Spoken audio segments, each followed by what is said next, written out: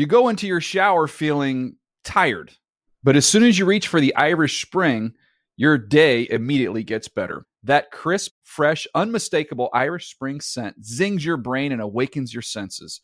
So when you finally emerge from the shower 37 minutes later, because you pay the water bill so you can stay in there as long as you want, you're ready to take on the day and smell great doing it. Irish Spring Body Wash and Bar Soap. Fresh, green, Irish. Shop now at a store near you. Live Nation presents Concert Week.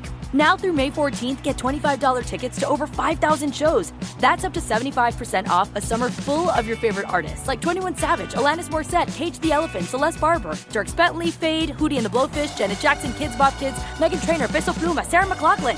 Get tickets to more than 5,000 summer shows for just $25. On sale now through May 14th. Visit LiveNation.com/Concert Week to learn more and plan your summer with Sean Paul, Sum 41, 30 Seconds to Mars, and Two Door Cinema Club. Getting ready to take on spring? Make your first move with the reliable performance and power of Steel battery tools. From hedge trimmers and mowers to string trimmers and more, right now you can save $50 on select battery tool sets. Real Steel. Offer valid on select AK system sets through June 16, 2024. See participating retailer for details. Hey everyone, this is Jody Sweeten from the podcast How Rude, Tanneritos. I've been needing a quick getaway with my family, and the 2024 Hyundai Santa Fe is the perfect vehicle to take us there. It has standard third-row seating, so I'm able to pack my entire family, plus pets, in the car, while also having enough room for our camping essentials. Available H-Track all-wheel drive will get us through any dirt trails, and available dual wireless charging pads will ensure we never have to worry about getting stuck with a dead phone in the middle of nowhere. Visit HyundaiUSA.com or call 562-314-4603 for more details. Hyundai, there's joy in every journey. The Season with Peter Schrager is a production of the NFL in partnership with iHeartRadio.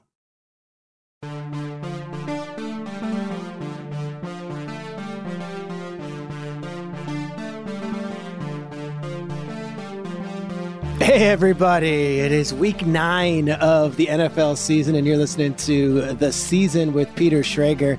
I am Peter Schrager. I am here with my producer, Aaron Wong Kaufman. Aaron, how we doing, my friend?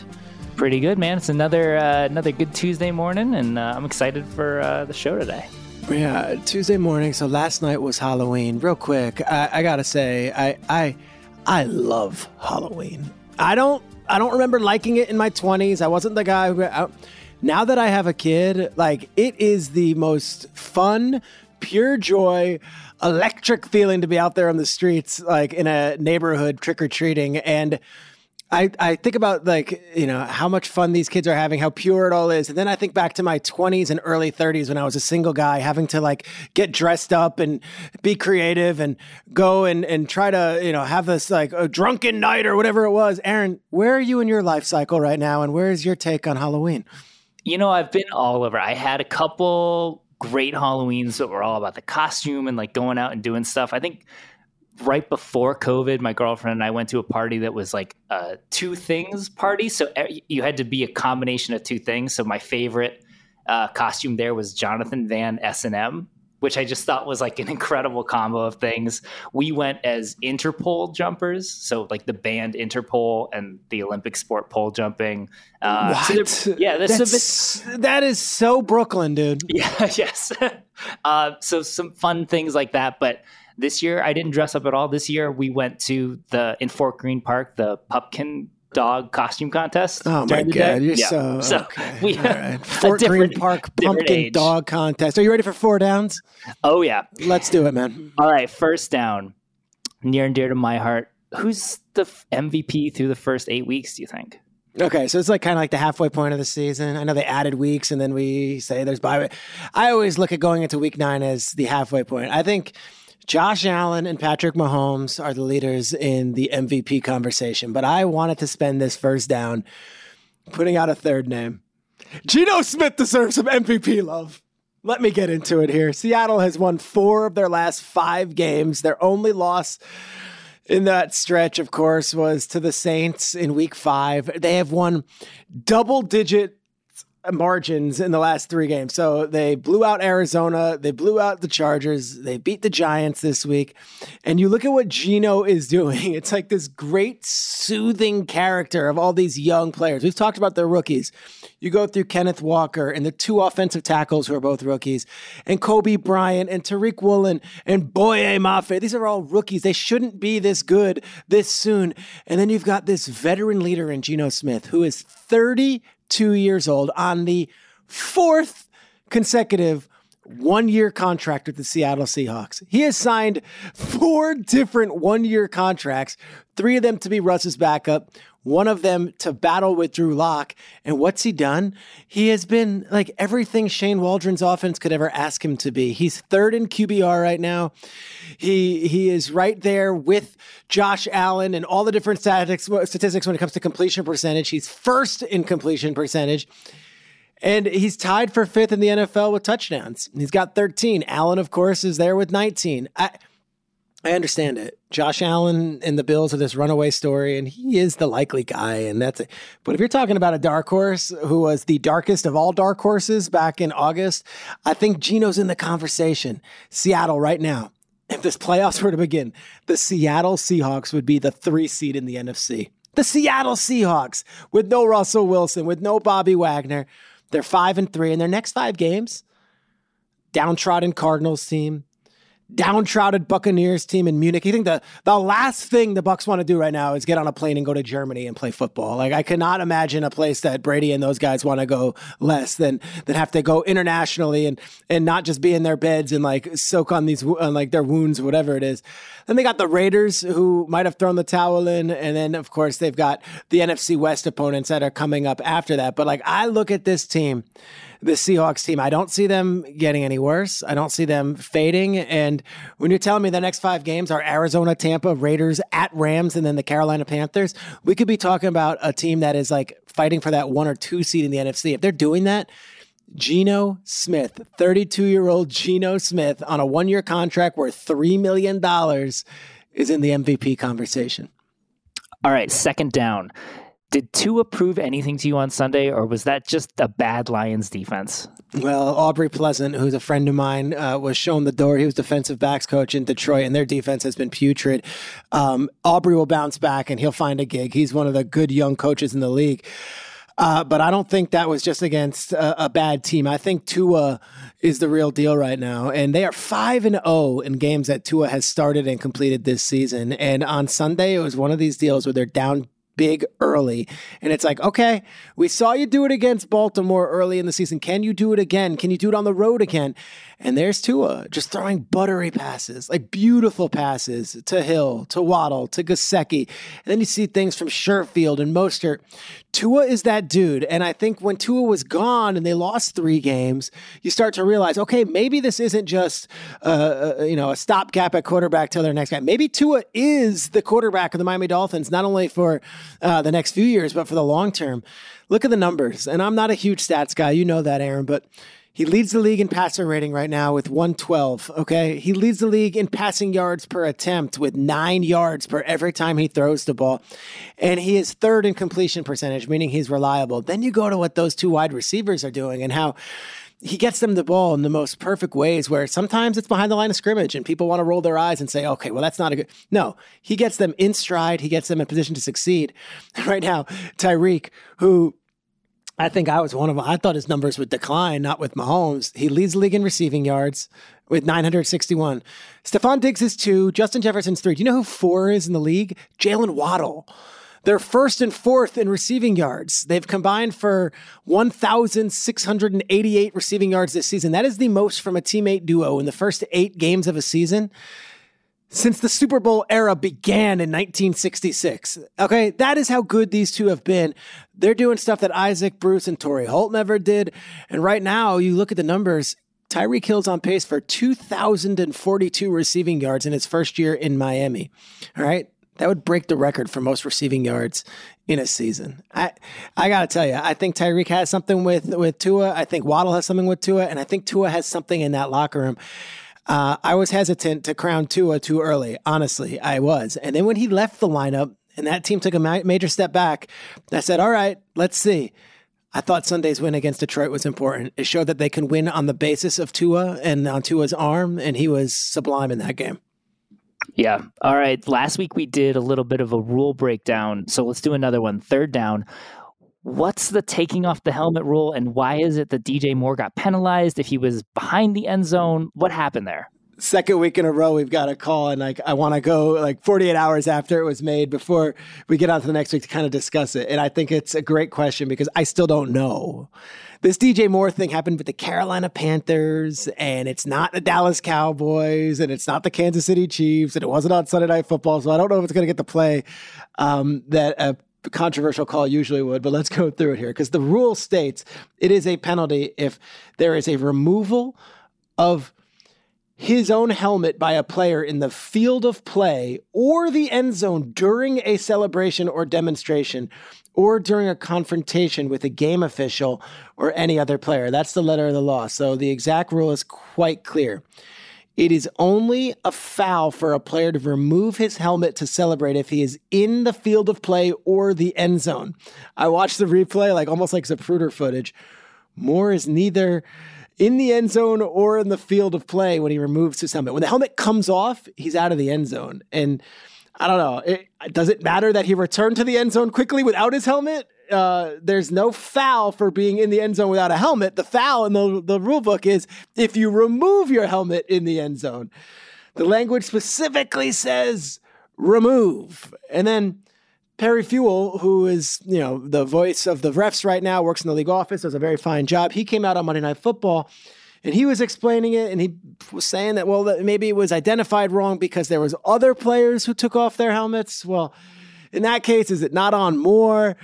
Then you get to this thing where it's like, I think it might have been Larry Flint. I'm going off script here completely. And it was like, if it looks like porn, it's porn, right? So DJ Moore ripped his helmet off. It looked like he ripped his helmet off. Do we really want to go through whether it was technically in the end zone or if he was in the out of the end zone? We know the rule is to not take off your helmet. Emmitt Smith rule, it's called, from 1997. He clearly rips off his helmet, but it's almost like a toe drag swag catch on the sidelines. Are his feet in or not? If you're a Panthers fan, you could be very angry right now. And the letter of the law, that guy did not remove his helmet until he was out of the end zone, and there might not have been a flag. But if you're a common sense fan, you look at that and you're like, yeah, he ripped his helmet off on the field. You're not supposed to do that. It's dangerous, or it's, too celebratory, whatever. I think both sides have a point. But if we're going to be rule book people like we are in the NFL, and we're going to check the letter of the law and we're going to bank on that, I don't think DJ Moore committed a penalty. All right, Peter, fourth down. Who do you want to shout out this week? I want to shout out Terry McLaurin. All right, Terry McLaurin was born in Indianapolis, raised in Indianapolis, went to Cathedral High School, was Indiana's Mr. Football in high school, and it comes back to Indiana against the Colts, and in the biggest of ways, it has an amazing homecoming. 6 catches on 8 targets, 113 yards, including the huge 33-yard pass completion at the end of the drive. That was an 86-yard drive from Heinicke to basically save the Commanders season. I don't think I'm being, hyperbolic in that. This is now a 4-4 team in the thick of it in the NFC. It was 26 seconds remaining. He basically mosses a dude, and the dude he mossed was Stephon Gilmore, who's probably a top 5 cornerback of his generation. And McLaurin just goes and snatches it. Of course, it puts him within the 1-yard line, and then Heinicke takes care of the rest. But then after the game, in the locker room, there's great footage of all of McLaurin's boys from high school. There's a crew of 6 of them, all wearing McLaurin shirts, all wearing McLaurin jerseys, and they're celebrating like kids. And I don't know if I'm being overly sympathetic or it's sentimental or whatever it is. I love that. I think that is what it's all about. Your boys from high school who are not in the NFL, your boys from high school who are doing their own thing, getting to see you play in the NFL and then getting to hang out in the locker room after you make the game winning play. That's what the NFL is all about. I'm going to shout out Terry McLaurin. Welcome home, Mr. Football, who gave the Washington Commanders a huge, huge win, but also gave his boys and his family something to smile about on the ride home, probably 5 minutes away from where that game was played. Yeah, he looked incredible in that game, and the emotion he had on the sideline after that catch was so energetic. Like, it just loved watching him there. What do you got, dude? 4th down. You give me something. Who do you want to shout out? All right. We've talked a lot about some of these rookie running backs. We had a lot of Breece Hall talk, a lot of Kenneth Walker. A lot of those veteran running backs were great this week. Kamara and CMC each had their 10th game with a rushing and receiving touchdown. But nice. I want to talk about Derrick Henry, who his 4th career game with at least 200 rushing yards and 2 rushing touchdowns against the Texans. Against one team, he's done that 4 times. LaDainian Tomlinson, Barry Sanders, Jim Brown, they did that 3 times total over their career. Derrick Henry has done it 6 total times, 4 of those times against the Texans. I love watching him. He looks unreal whenever he's out there. It's so fun as the season progresses, just watching him get stronger and stronger. He feels like I don't know, like a robot. He's incredible to watch. And I just loved watching him. He also had his 2nd touchdown in that game was his 75th career touchdown. And he has now set the Tennessee franchise record, which was incredible. Passes Eddie George. Yeah. And so now the Titans are in first. Like, is this sustainable? Look, this is what they do. And it's funny, like, they trade away A.J. Brown and everyone says, well, they're not going to, be able to compete because they don't have a wide receiver. That's not really their offense. When things are clicking, it's like they're going to be bullies, just like their head coach is a bully. Like, Vrabel is not a finesse guy. They run the ball down their throat, and they've got 2 all-world players. And those all-world players are Derrick Henry and Jeffrey Simmons, who's their defensive end / tackle, who is in on every play. But Aaron, I go back to the offseason. We do Good Morning Football, and we have to talk so much hypothetical, so much, well, who would you rather have, this guy or this guy? It was all about Jonathan Taylor this summer. And it was like the crown has been seized, the crown has been taken. And like, I think there's something to be said for that Titans team and for that offensive line and for Derrick Henry and their offensive coordinator, Todd Downing, to be like, yo, we heard that.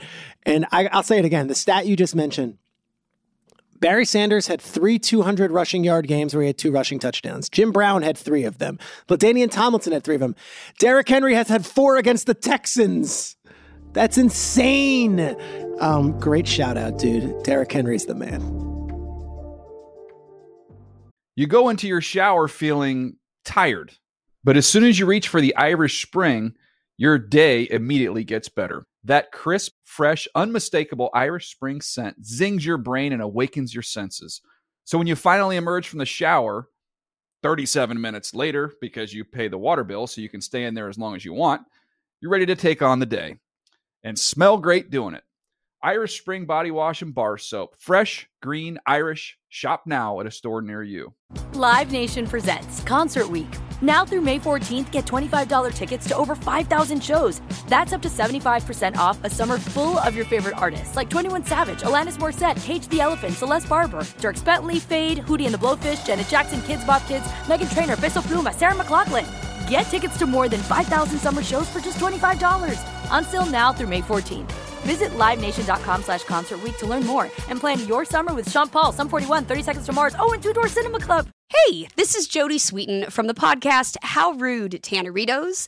As a nostalgic voice from your past, I'm here to remind you that amongst the stressful and chaotic existence we live in 2024, you deserve to get away. It's time for a vacation, no matter when you're hearing this. And let me tell you how you'll get there. The 2024 Hyundai Santa Fe. Want to bring the family to the mountains with the Santa Fe's available H-Track all-wheel drive? Well, it's got standard third-row seating and available dual wireless charging pads for the kids who just want to stare at their phone and not talk to you. You know what I mean. Visit HyundaiUSA.com or call 562-314-4603 for more details. Hyundai, there's joy in every journey. Okay, I love Walker Hayes. He's amazing. He's so fun, such a great entertainer. And that's why I'm so excited that JCPenney and country music singer-songwriter Walker Hayes are partnering together on a new limited-time men's collection for the everyday guy. The Walker Hayes for JCPenney collection is an upbeat playlist of instant classics with laid-back appeal and down-home vibes. As a dad of 7 kids, he knows exactly what fathers want and need when it comes to their style. This collection reflects his casually cool styles with outdoor-inspired details and versatile colors. Perfect for the guy living the t-shirt life or someone wanting some fresh options that feel just as good. It's easy to wear, affordable styles that celebrate the ultimate family man, along with the quality, durability, and sensibility dads appreciate. Available online Saturday, May 4th at jcp.com and in-store Thursday, May 16th, just in time for Father's Day. Limited time only. JCPenney, make it count. Ladies and gentlemen, we're very excited for our Week 9 guest of the season with Peter Schrager. He is a first-year general manager in the Big Apple, but he is so much more than that. He is a great talent evaluator, a great family man, and a great visionary in the NFL. Ladies and gentlemen, let's get to know Joe Schoen. Joe, what is up, man? What's going on? Thanks for having me. I love that you are joining us during the season. Now, this is fresh off the loss in Seattle, so it's the bye week. What's the first year in New York been like? I mean, as a person in this backyard, Giants fans are elated right now, regardless of the loss in Seattle. Like this is exceeding expectations. But for you, you got here in January, and now you're here, and it's all these months later. We're heading towards Thanksgiving. Like, what's it been like? Yeah, it's been awesome. It's been a lot of fun, early on, trying to feel my way through, again, it's the first time doing it. And then, getting Daboll in the building, making the head coaching hire was big. And then, again, the draft process, you're going through that. And, I brought in Brandon Brown as my assistant general manager. So, you're working with a staff. You've never been through a draft before. You've never been through meetings before. So just going through that first time without really knowing some of your staff members, and then, post-draft being able to bring in some other people on the personnel side that I was familiar with that are very good at their jobs. And, again, just putting the right people in the right seats, I think has been very important. And, Brian obviously did that with his coaching staff, and then, some of the personnel changes. And then obviously the early success early on, it's been good. It's been good. It's been a lot of fun. It's been a fun ride. 6-2, we still have a lot of work to do, but we're off to a really good start. And I think that's important when, there's new leadership, new regime, people talk about culture changes to see that there are some positive results and dividends early on, where you can kind of trust the process and what we're implementing. And the players have been unbelievable with their buy-in.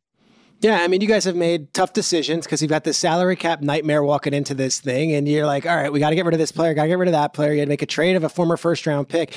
You don't seem scared to pull the trigger where the trigger you feel like is necessary to be made. Where do you get that from, and is that kind of the only way you know how to do this, be fearless and just make decisions whether they're going to be popular or not? Yeah, you got to do what's best for the organization, and Daves and I talk all the time, and everything we do is going to be for, best for the organization, whether it's short-term or long-term. I think it's important. You do have a short-term vision, and, that's kind of where coaches are naturally. It's week to week.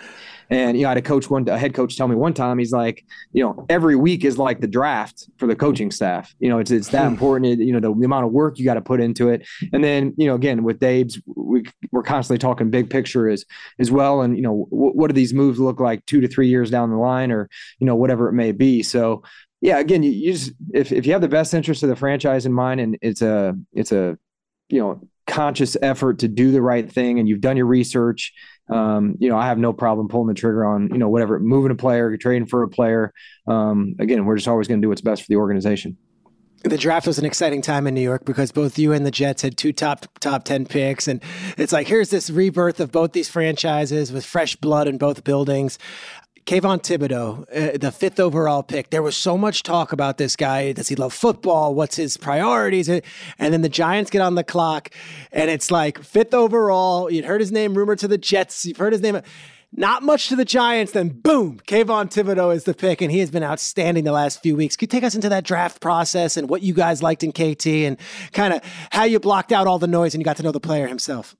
Yeah, there was a lot of noise, and again, just the more time we spent with him, he's a big personality. He's a great kid. He's smart. He's a hard worker. He plays his butt off. He's done everything we've asked him to do. And, as we went through the process, I love being around him. We had a couple dinners with him, spent time with him at the combine. Daves and I FaceTimed him, right before the draft. He answered the phone, and, we just kind of, hey, what's going on? Just small talk, just, very casual conversation outside of the formal interviews and the X's and O's and all that stuff. And, I took a real liking to him. And at the end of the day, I didn't have any concerns with the kid. And again, I know some people worry about, the NILs and, people having some of these kids have a staff now and they're making, a couple $1 million a year as college kids. I mean, I don't know. I would have needed a staff too if I was 21 or 22, and a lot of companies were coming at me and needed my time and offering me money. So,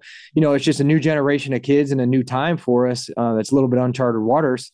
And, the more you went through it with Kayvon, he was actually really smart in the way he set up some of his NIL stuff to avoid any type of distraction. So I like the kid. He's a culture fit for us. He's doing a great job. And, he's going to be one of those foundational pieces that we continue to build this thing. Yeah, it's your first draft, and you've been, in scouting since 2001. You get this opportunity to draft, and out of the gates, I know two of them are injured, but like Evan Neal was playing well. Daniel Bellinger was playing well.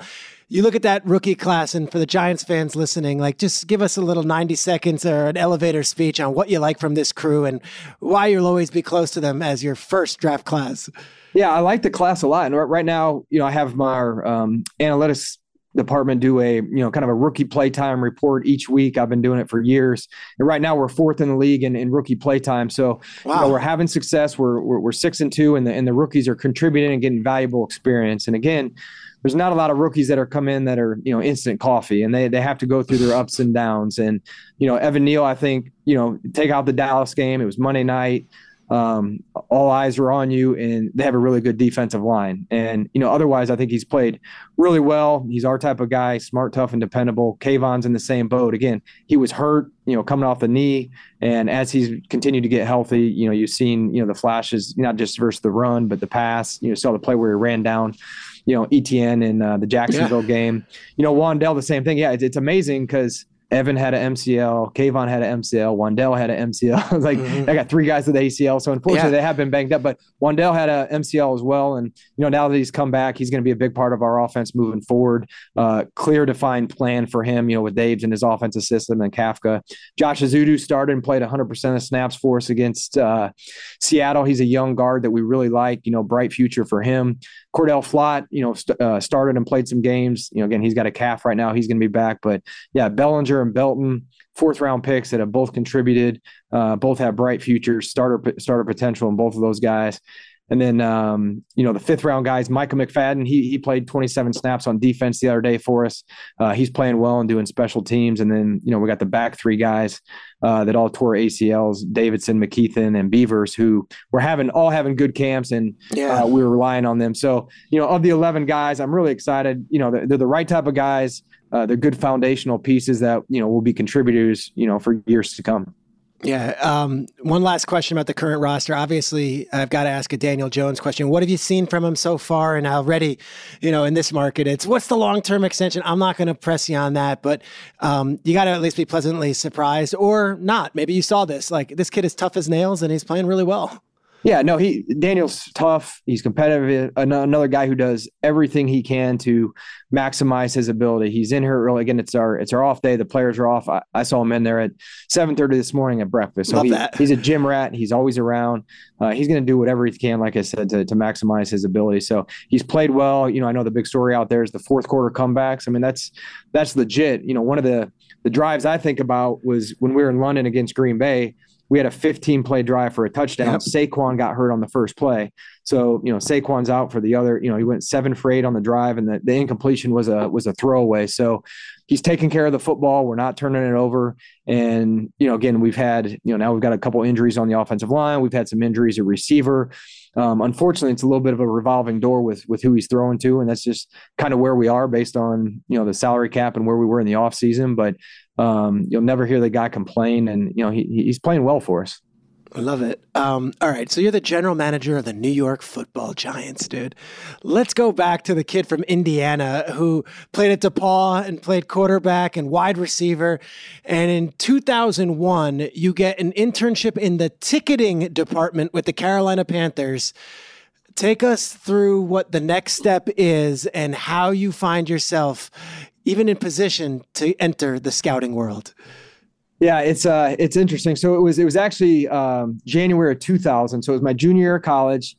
And, Carolina played a game against Green Bay or maybe it was New Orleans, but they had to beat New Orleans by X amount of points. And Green Bay had to, it was one of those deals to get in the playoffs and they didn't do it. So my first day on the job, the season's over. I'm in the ticket office. At the time, there was 4 or 5 people in the ticket office, so it wasn't a big staff. And I was cleaning. What is this, during like winter break? So yeah, you're still at DePaul University, they have a great program. It's called Winter Term. So your freshman year, you have to stay on campus, which is great. You take one class. It's all freshmen on campus. It's a blast. Sophomore, junior, senior year, internship, travel abroad, whatever it may be. I would recommend anybody that's doing it to do an internship, because if you want to be an accountant and you go work for Ernst & Young for that month, then you're like, this sucks. At least you know your sophomore year versus before you get your degree, right? So that's kind of the purpose of it. So anyways, my junior year, my mom had a business in NASCAR. She was living in North Carolina, knew the neighbor to the ticketing manager. So said, it's a 3-week internship. Phil Yahtzee was his name. Come on in. And then it happened to be the season was over again. So I'm taking inventory of suites and taking phone calls and everything, but got to know the people there. And when it was over, they're like, hey, if you want to work training camp, I'm going to get you in contact with the assistant football operations guy. His name's Brandon Bean. I'm like, all right. So I stayed in contact with Brandon. He's like, yeah, come on down for training camp. You can work. And so on July 11th of 2000, my 21st birthday, was my first day, went to Charlotte. My mom dropped me off like I was going to camp or something.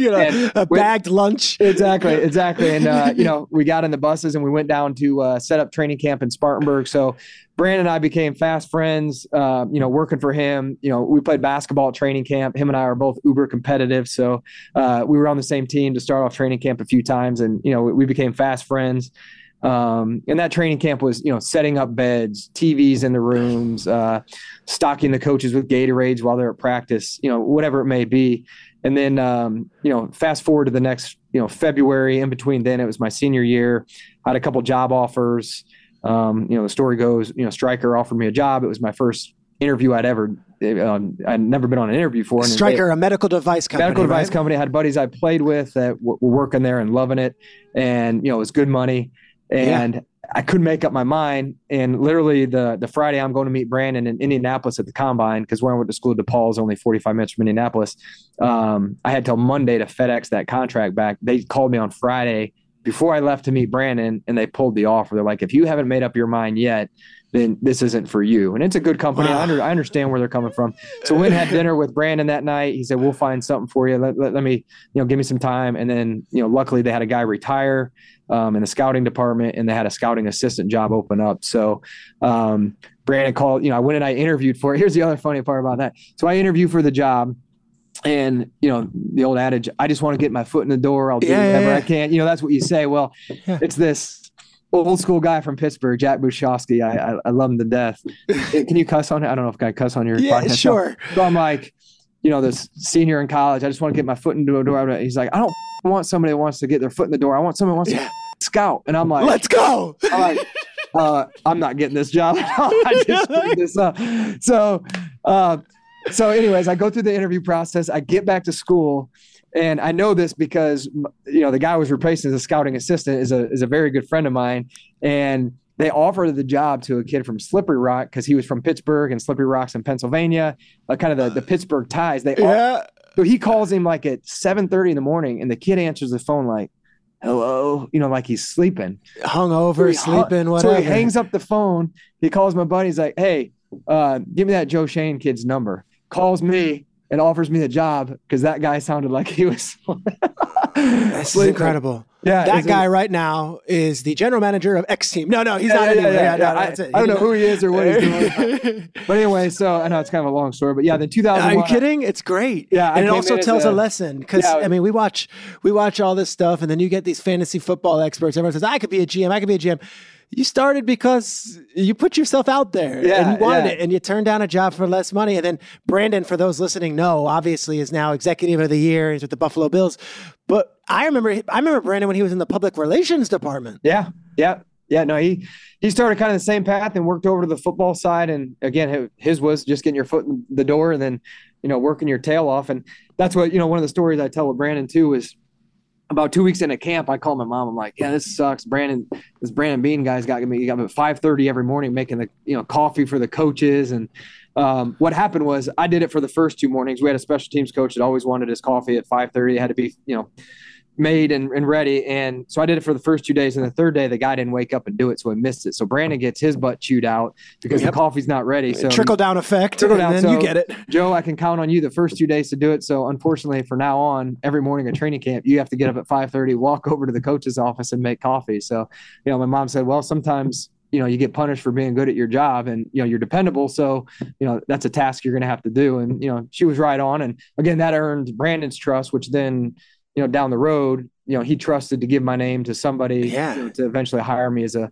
staff member. So, yeah, it's cool. Yeah. It's funny how it worked out when you really look back at it. It's an interesting story, but yeah, then 2001, I was a scouting assistant for a year, making highlight tapes, picking people up at the airport, just helping out at practice, doing anything I could do to show I was worthy of, no job was too big for me and they could depend on me to do the job and do it right. Yeah, and Carolina had some really good years, and then something, not to skip forward 10 years or so, but something that really plays in this New York market is that, you have a connection to Bill Parcells. Can you take us through that connection and how you and the Tuna got to know each other? Yeah, so when I was an area scout with the Carolina Panthers, they moved me to, I actually lived in Frisco, Texas, where the Cowboys facility is now. Is way before any of that stuff was there. But, we'd fly in for meetings 3 or 4 times a year, draft meetings and stuff. Well, we had Dan Henning was our offensive coordinator, like best friends with Coach Parcells. Well, Dan never bought a condo or a house or anything in Charlotte. So he lived in the Residence Inn where we stayed as scouts. It was right next to He lived in a hotel all lived the time. In the hotel the entire time. So, anytime we'd go there, he was happy as all get out because now he's got 7 or 8 guys to hang out with. And he was a great storyteller and ton of football knowledge. So I love Dan Henning. He was awesome. Great mentor for me. And, Bill was one of his best friends. So when Bill went to Miami in 2008, Dan was hired as the offensive coordinator and brought my name up to Jeff Ireland. I knew Jeff, but, we weren't, I wouldn't say we were like friends, or I don't even know if I had a cell number at the time, but we knew each other just from passing in the scouting circle. Went down and interviewed as a national scout covering the entire country instead of just doing an area, and was able to get the job. First, I remember my first draft meeting being around Coach Parcells, and you're just, you're going to give your opinion, and there's Coach Parcells who's won Super Bowls, and it's quite rolling his eyes or like validating. Because I work with Sean Payton on Fox, and the amount of Parcells stories he tells, and just everything is a busting chops.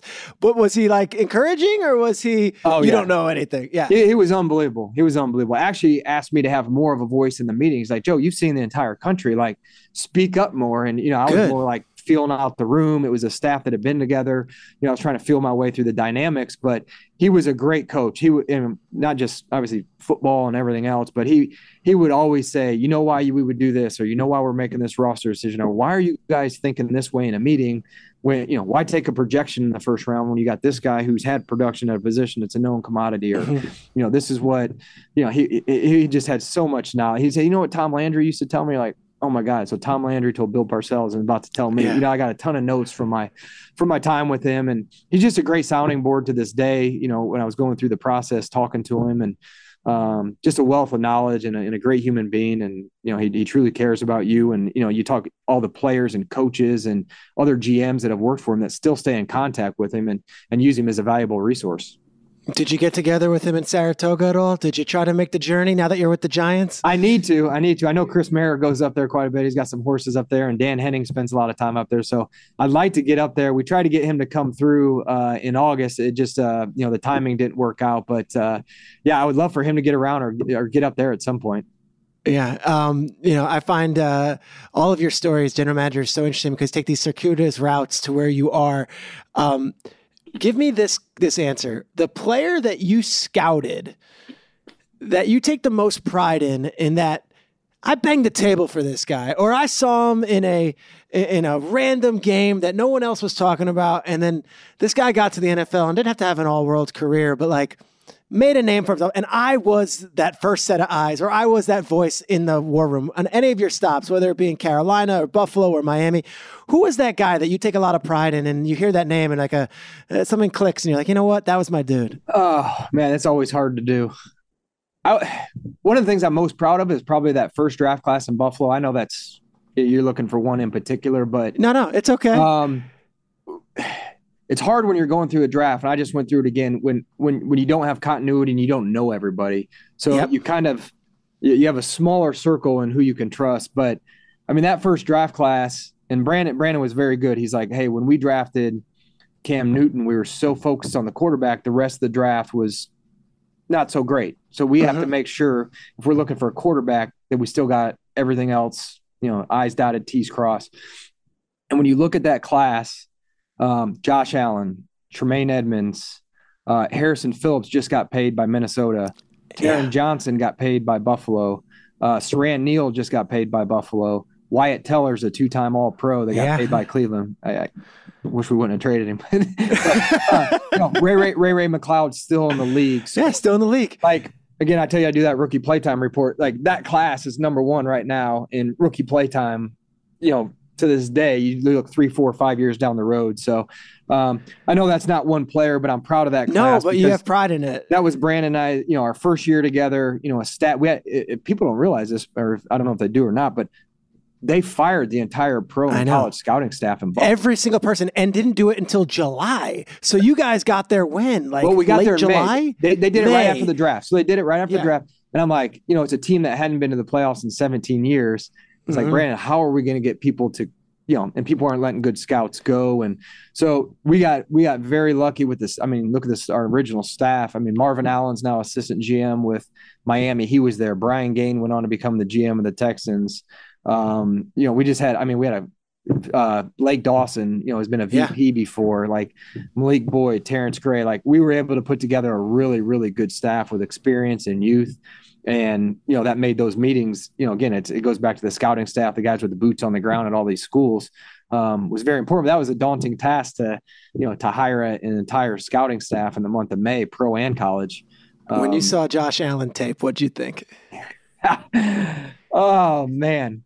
I'll never forget, one of the scouts still reminds me all day, like his game against Nebraska, he threw 4 interceptions and I gave him a plus. I thought it was it's that good. It was still good. I was like, that was a good game. Like, I'll give it. That was a good game. But he played well. Yeah, the thing with Josh is, like, if you like the player, he's even a better person. Like, you can't, like, I love the human being, like the way, what he's about. He's wired right. He's like, the player's great, but the person's even better. And we fell in love with the person, when we were doing our research back in, the spring of 2018.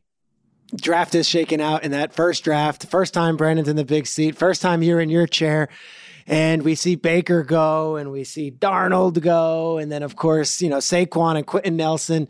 You guys, you get aggressive and you go and get a quarterback. Do you remember the conversations going into it? Like, if this guy slips, like, what was the talk when you were like, let's go make that move? Yeah, well, we knew early on. And so we had, we were at 21 and 22 when the season ended. We ended up making the playoffs that year. We had Kansas City's pick 2. And we used Cordy Glenn. We traded to Cincinnati. Right? So we swapped like 21 to 12, and that got us in range. But again, we were trying to move up. We couldn't move to 1. Dorsey wouldn't trade 1. Dave Gettleman wouldn't trade 2. 3 was the Jets. They weren't going to trade with us. And they made a move early on with the Colts. We were actually literally working out Josh. I'm snapping the ball to Josh at Wyoming, and I get this update on my Apple Watch, and it said the Jets traded with the Colts. And I'm just like, like at number 3, I'm like, we couldn't do anything. We hadn't met with the guys yet. So, we weren't in a position to move up because we had to make sure that there's somebody that we were going to actually like. We saw the film, but, that's a position you got to get to know the kids too. So anyways, we had something in place with Denver, but their guy was there, which ended up being Chubb. Yep. Cleveland ended up staying at 4 and taking Ward. So, when Jason Light got on the phone, we had some talks back and forth, and we're haggling. Hung up, and then they called back. Brandon got on the phone with Jason, and that was the first time somebody was willing to do business with us, where we could take the quarterback that we wanted. So it was cool. We took him at 7. Kind of everybody was relieved. We're happy, and then Tremaine was still up there, and we said let's go get Tremaine. And it's funny, we ended up being able to get Tremaine with a 3rd round pick that we used. We traded Tyrod to Cleveland for the first pick of the 3rd round. That allowed us to go up and get Tremaine. So we had some, again, draft capital and draft picks give you currency on draft day to move around and make some of those moves. If you don't have the currency, it's tough to move around. But that was an exhilarating evening, to say the least. And it's a good bridge to my next thing because, we're here recording this week 9.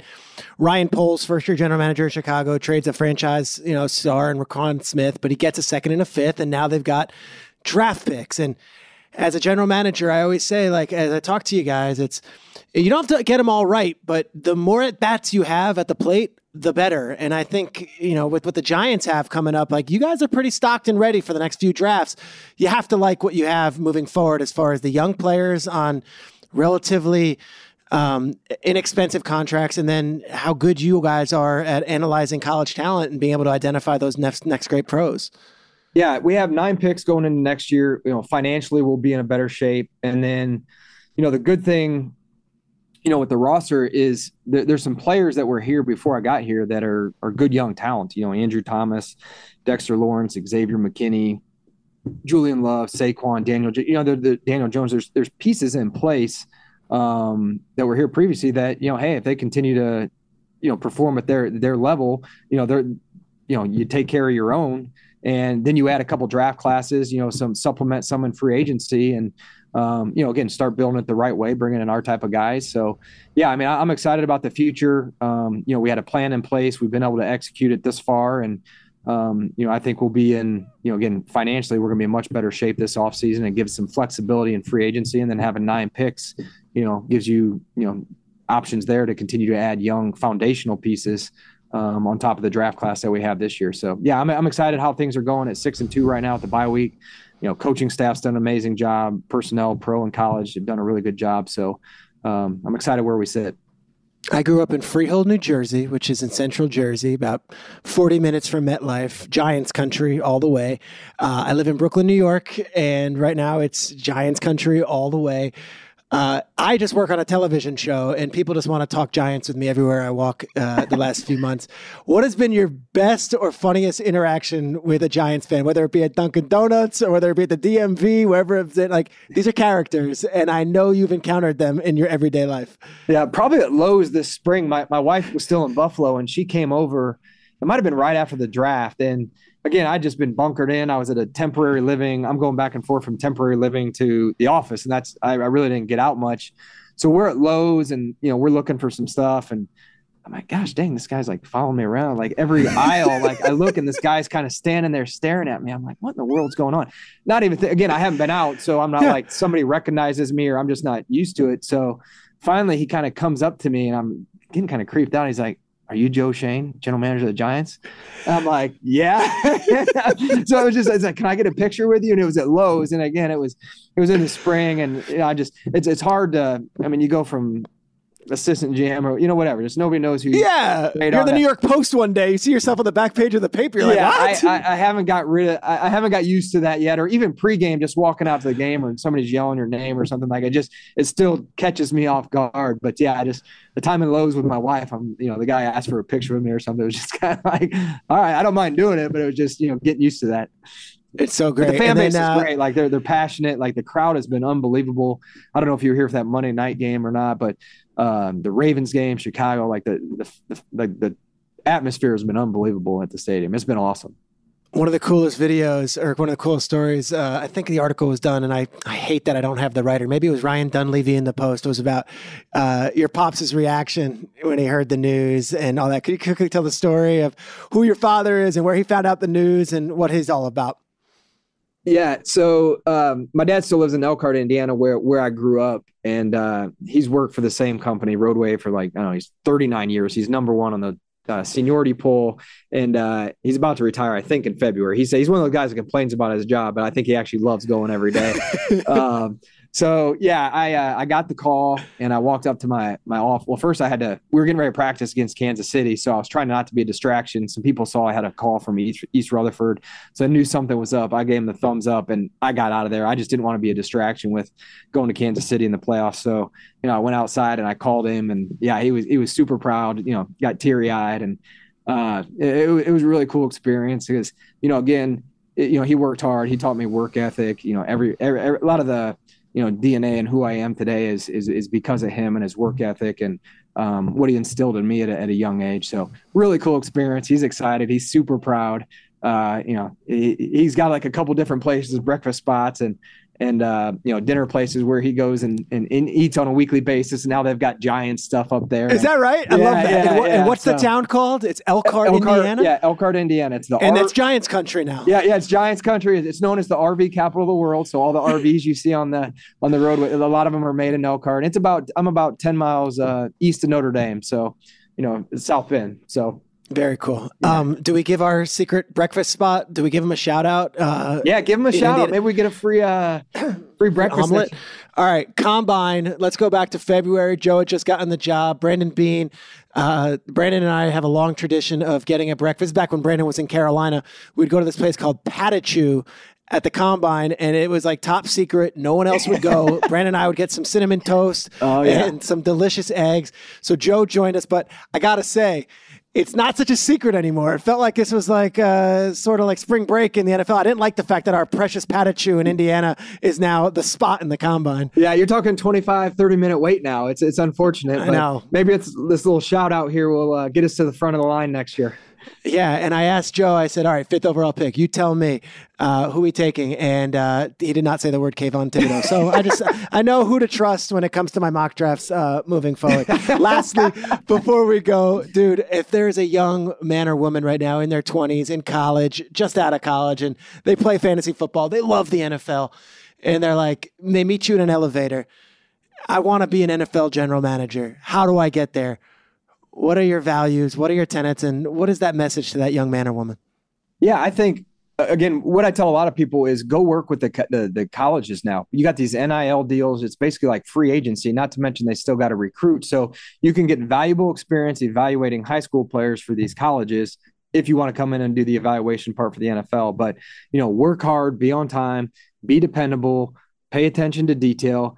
And to me, the best type of employees are when you can give them something and it's going to get done the way you expect it to get done, and you don't have to double check it or find errors or anything like that. So the ability for somebody to depend on you is the most important, because, again, my leadership style, I'm not a micromanager. I'm going to let you do your job as long as I know it's getting done the way it's supposed to be done and the expectations of being met. Because if I have to micromanage, I'm going to find somebody else to do it so I don't have to micromanage. So, just work hard. Again, I tell people around here, like, if it's business side or whatever, I may not know what you do on a daily basis, but I know every day at 7 a.m. I see you, or you're the first one in, or you're here late, or, whatever it may be. And so when my scouts are going to schools, like, you never know what day another general manager is going to be there, and they don't know who you are, but you came prepared. You were the first one there, and you asked really good questions when you were in with pro liaisons or whatever it may be. So for people that want to be a GM, again, I think going the college route first is the best way. The way it's structured now, I mean, they have GMs of colleges now. I mean, there's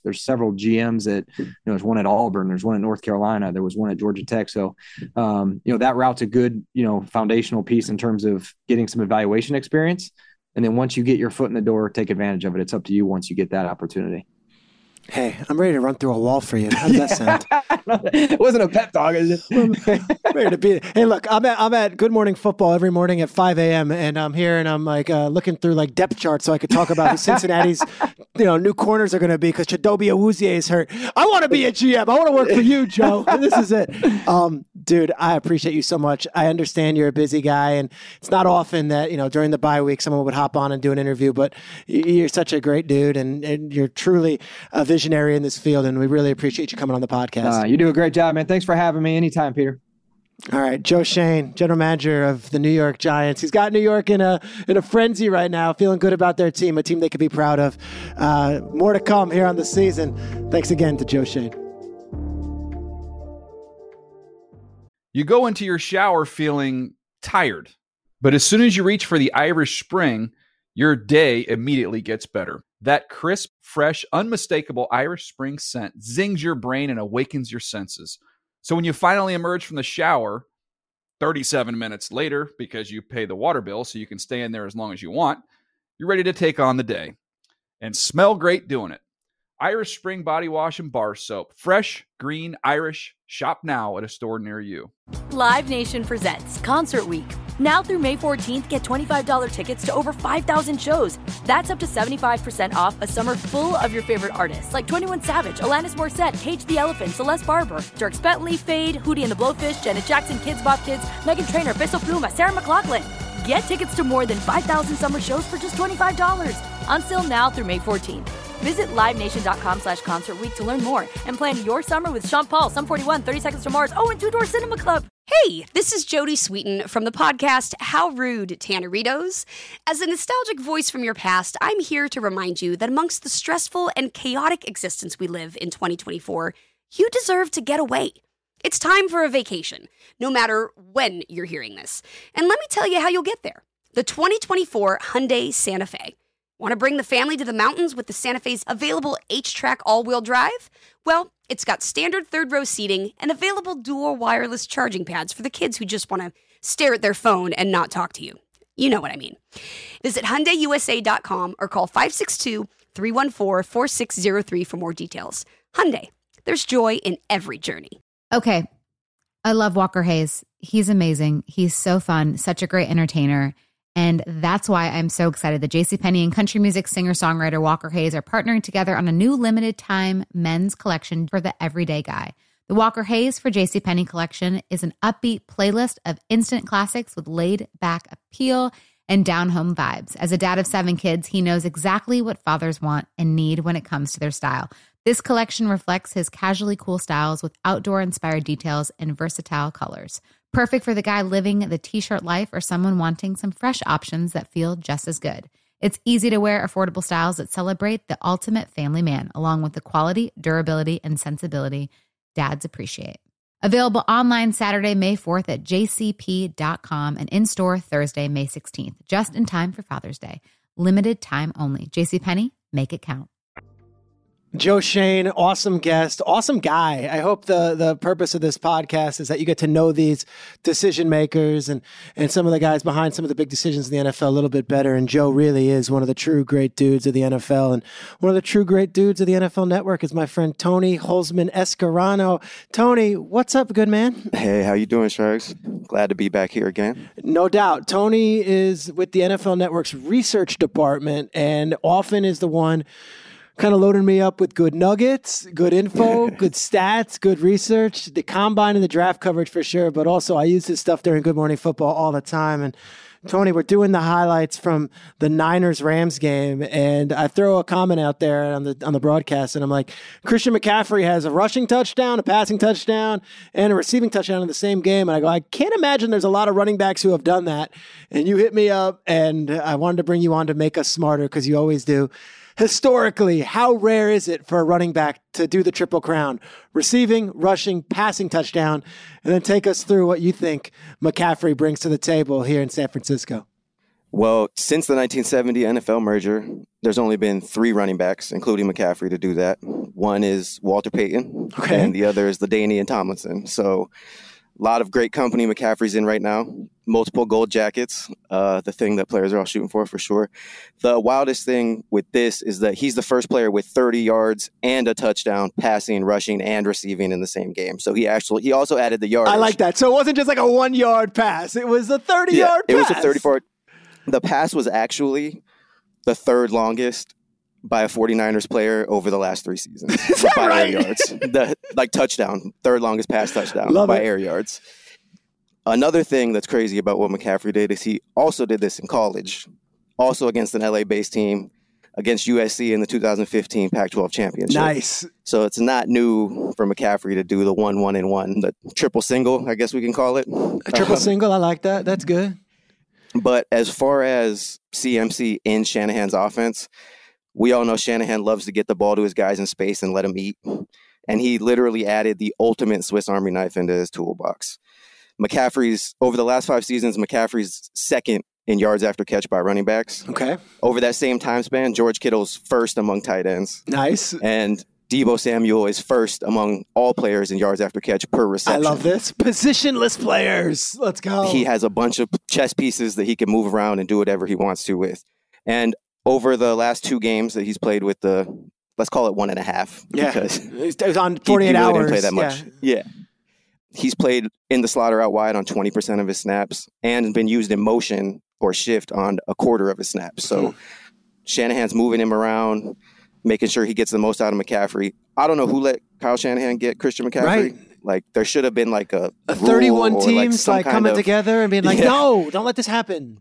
You know how in fantasy football there's the do not drop list? Yes. There should be a do not let Kyle Shanahan have this player list, and McCaffrey would be right on the top of it. It's so true because like I reported it the next day. McVay and the Rams were in on this, and they didn't have all the draft picks that the Niners did. And at the end of the day, it was like a highest bidder type deal.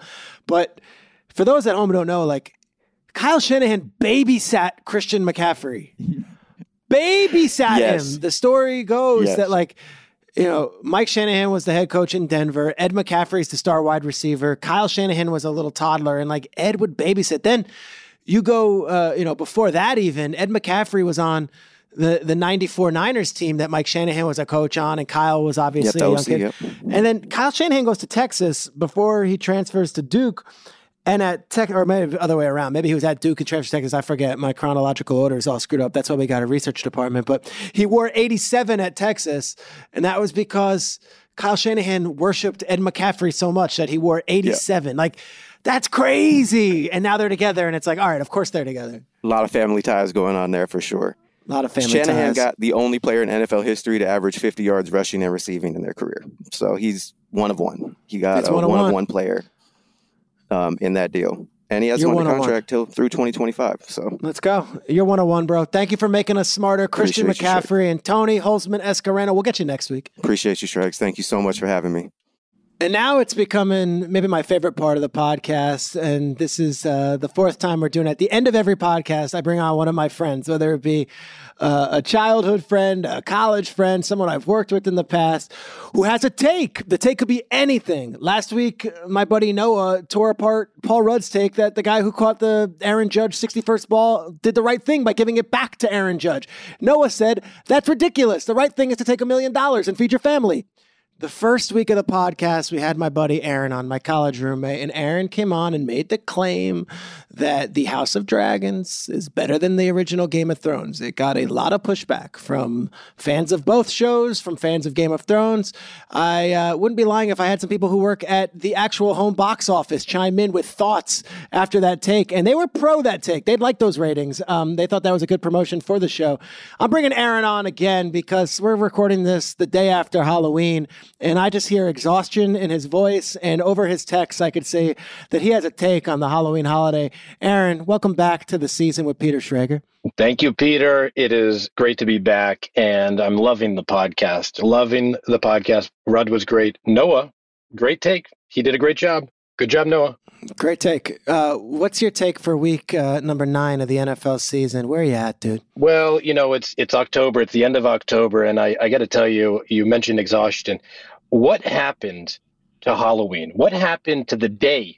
I want to stress the day of Halloween, because the day of Halloween in my book has now turned into the month of Halloween. It feels to me that we are just going on an endless spree of Halloween celebration. I mean, it literally has turned into Super Bowl weekend for children. And you and I have been to many a Super Bowl, so we know what it's like to jam in as much as we can do.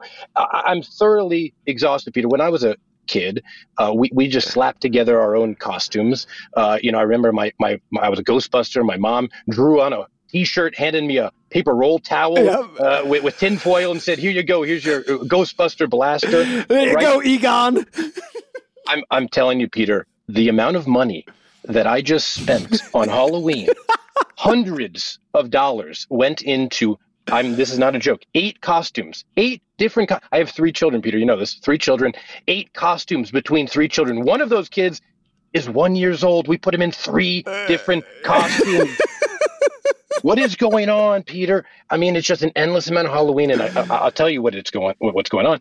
It's all for the social. It's all for Instagram. You might as well call my wife Patrick Mahomes. She's putting so much on social. Or that guy from Seattle that is now playing in Denver, Russell Wilson. You might as well. She's all for the social, just pictures galore. It's we Peter, when we used to be doing the wedding season, right? We used to spend all this money and show ourselves on this Instagram, showing us partying and all this stuff. I feel like 10 years later, now this is what we're doing. Went from weddings to celebrating Halloween. That's all we're doing is showing off on Instagram about how much Halloween partying we're doing with the children and the parties and the costumes and everything. Why multiple costumes? Why not just the same costume? Like, who would someone judge if you wore the same, if like you were a Stranger Things character twice? Of course, Peter, because the social is all about the views and the clicks, and the more times that you can come. Oh wow, now he's Stranger Things. Oh, now he's Star Wars. Oh, look at this. Now they're, it just goes on, and it's all for the social media. Now, you're not a Grinch, but I will say this. There was a feeling of frustration when we were on the text chain with all our college guys over the adult Halloween responsibilities. Now, I'm not a suburban dad, so I live a different life. I'm gone over the weekends. I think this is very specific to the suburban adults now because I see it all over the social media. Husband and wife, dressed together, something kitschy, and then it's Friday night, then it's Saturday night, then it's Sunday night, then it's Monday night. What's happened? Well, I mean, Peter, I kind of just went on a riff about the children, but I had to tell you, it's the same thing for the parents. My wife and I, we had 4 different costumes. We had the peanut butter and jelly. You had the cult leader and the follower. You had that's a fun one. That was a fun one. You got to go on and on. And we have different parties, but now I'm hearing about all these hosting people at your house to do Clue Hollywood mystery, Halloween mystery things. I mean, so people are going all out, taking it to all different types of crazy measures. I mean, it is thoroughly exhausting. We've turned Halloween into what was one single day when you and I were kids into this month-long extravaganza that doesn't stop until, thank God, yesterday. It's over. We're done. You know what? When I was a kid, you'd go trick-or-treating for the night, and if it rained, sorry. If it was cold, sorry. Like, you don't get a do-over. You don't get Also, maybe there was that kid in your class the night before who would take like a carton of eggs out and like egg the teacher's house, and that was it. Now there's this obligation, but I will say this, to have like a silver lining to this whole thing, it is over, and now you can turn to decorating your house with Christmas attire, getting the ornaments up. That is a whole other experience here because that's an Instagram frenzy as well. I mean, Halloween stops and here comes the holidays, and so Instagram galore. I'll see you there, Peter. I'll be liking your pictures, liking you and Mel and Erica. Can't wait to see that. Yep, here comes the holidays. All right, so $1,000 in the hole, 18 costumes, lots of candy. But, your wife probably got 38 likes on that photo, so it was all worth it, pal. All worth it. Anything for the kids and my wife. That's it. Aaron, thank you for that ray of sunshine on this amazing, amazing morning. Brother, always a pleasure. Great take. Love you, Peter. That's it. That's what we bring. We bring you the GM of the New York Giants. We bring you insight on Christian McCaffrey, and we bring you hot, scolding anti-Halloween takes, and that's where we're at. Guys, I'm going to Munich on Friday. I'll be recording a podcast live from Munich next week. Until then, interesting slate of games this week. Like, not a great one, but you know how the NFL goes. This will end up being the best week of all. That's just what it is. For Aaron Juan Kaufman, for Jason English, for the iHeart guys, for the NFL guys, for the music maestro Jack Rudd, I'm Peter Schrager. Thank you, everybody. See you next week.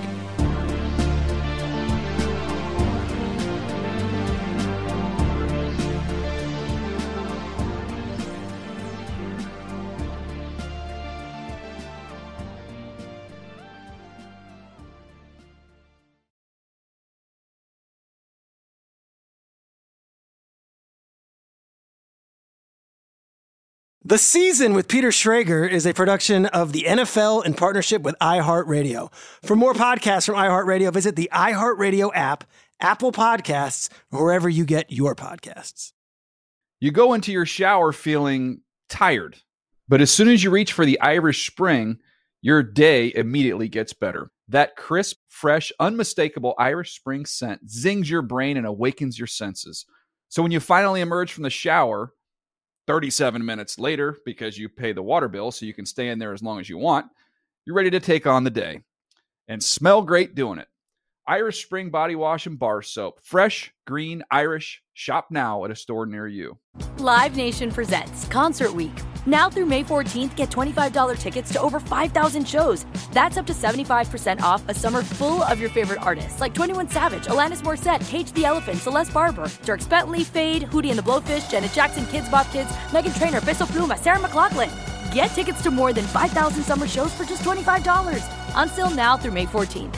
Visit LiveNation.com/Concert Week to learn more and plan your summer with Sean Paul, Sum 41, 30 Seconds to Mars, and Two Door Cinema Club. Open a limited-time 11-month certificate at Kemba Financial Credit Union. At 5.25% APY, it's more than triple the national average, plus it's a safe and secure way to grow your money. Visit your local branch or kemba.org/CD for details. Offer expires May 31st, 2024. APY equals annual percentage yield. Restrictions apply. $500 minimum and $250,000 maximum deposit. Advantage status required. Comparison based on bank rate average. Federally insured by NCUA.